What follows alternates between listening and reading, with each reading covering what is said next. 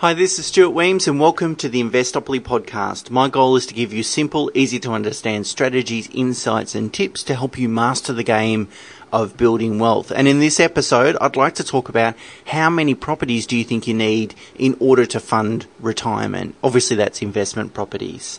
And of course, the answer is going to be different for everyone. It's going to depend on their income and existing assets and time until they would like to retire or at least reduce working hours, their goals and lots of other factors. However, I've been involved in developing hundreds of investment strategies, possibly thousands, and I can tell you that 90% of the time, most people only need to hold somewhere between 1 and 2 investment grade properties. So it's quite unusual that I will recommend 3 or more investment properties. The key thing here is quality, not quantity. And quality trumps quantity every day of the week. In fact, I would say quantity is a meaningless measure. You know, I'm not impressed that someone can acquire 5 investment properties.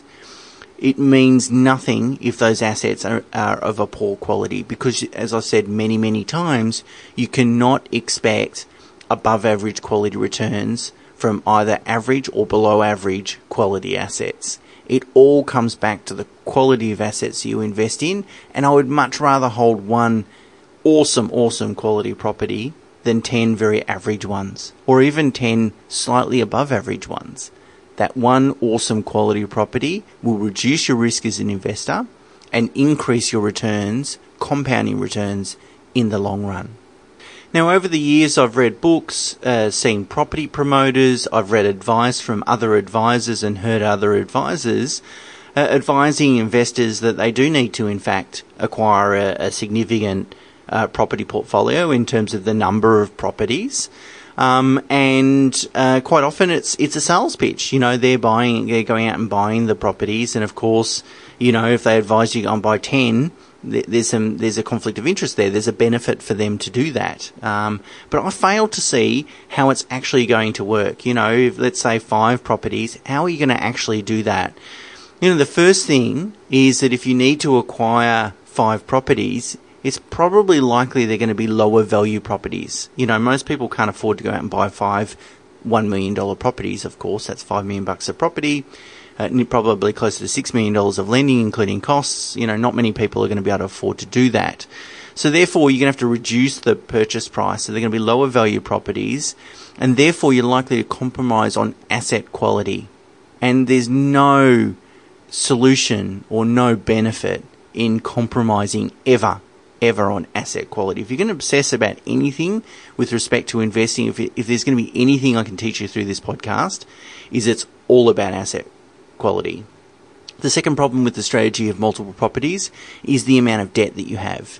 So quite often I've seen profiles in property investment magazines of people acquiring a whole bunch of property in a very short period of time, and they might have $2 or $3 million of loans on a pretty modest family income of maybe $100,000 or $150,000.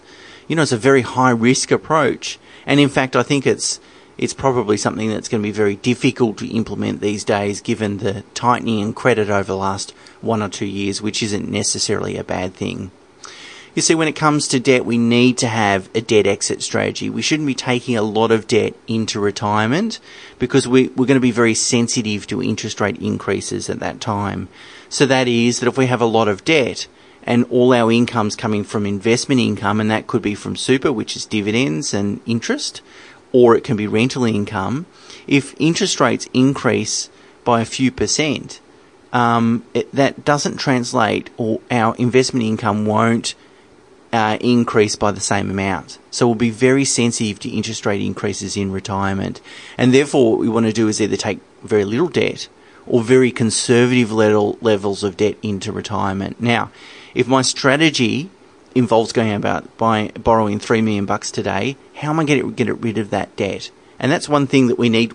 Whether you're buying 1 property or whether you're buying 5, you're going to need to consider about your debt exit strategy and how that's going to integrate in with retirement.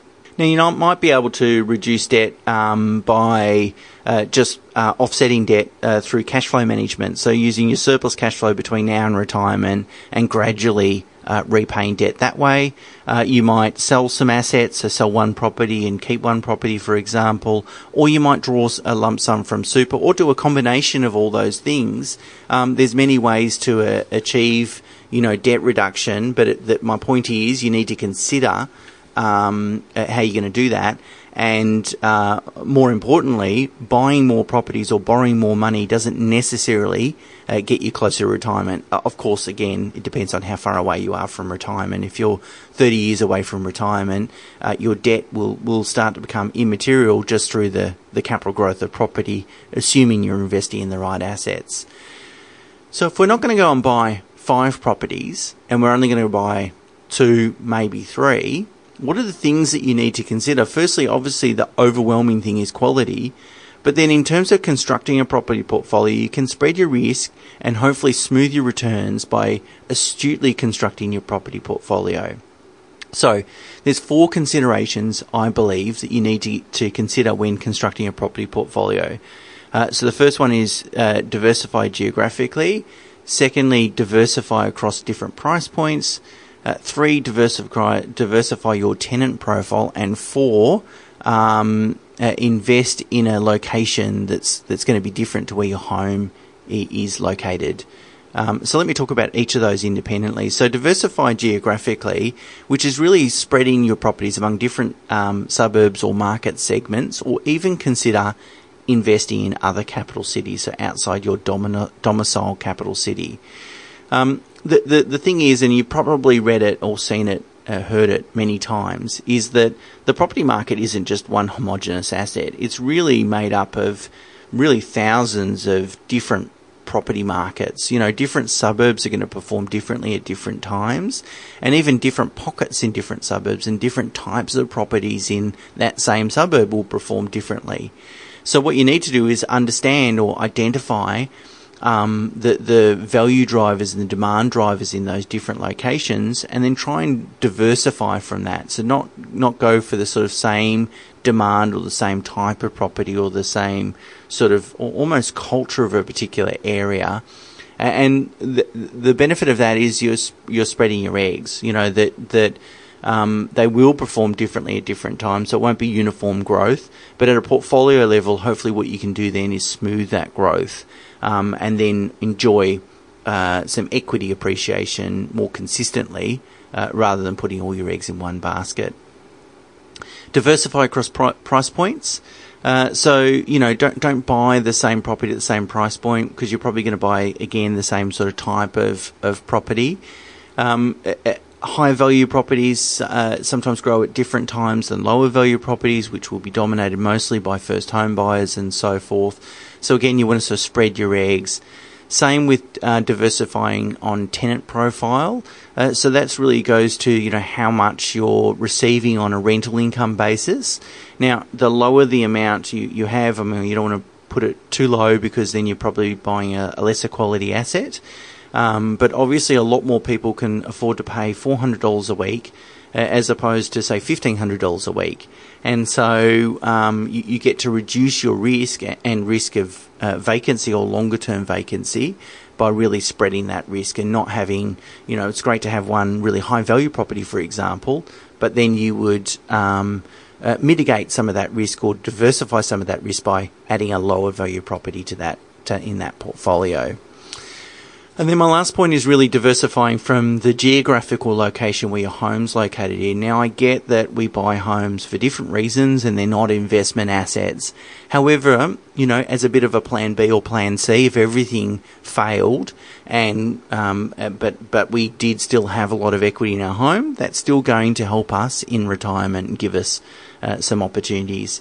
So my view would be then diversify from that. If you've got a house in a particular suburb, don't necessarily go and invest in that suburb. In fact, I'd be thinking about, in your capital city or your state, where else could you invest in that's actually quite different to the home, to the location of your home. Which is a good segue into another point, which is what I try and do when I work with clients, is trying to get them, when they buy a home, particularly if it's their first or second home, buying a home as much for investment reasons as I do for lifestyle. And what I try and do is tick both those boxes. Help clients buy something that's going to meet their lifestyle needs, but also give them a large amount of capital growth over time. Again, it's just a mitigating factor. We like to invest for pure investment, and obviously, again, a home's not purchased for pure investment, but it's probably some of the best tax-free capital growth that you can enjoy. So if you can get both, it makes sense doing so. Another problem with over-investing, so that is having a massive portfolio of lots of different properties, is it really doesn't leave you a lot of room to invest in other assets, which might be investing in the share market or making additional super contributions or reducing debt and so forth. Now, I know a lot of people listening to this podcast will be property investors and might prefer property over shares. But that's often an emotionally driven decision, and my view would be leave the door open for other investment assets. There are massive benefits of diversifying, so don't necessarily ignore that.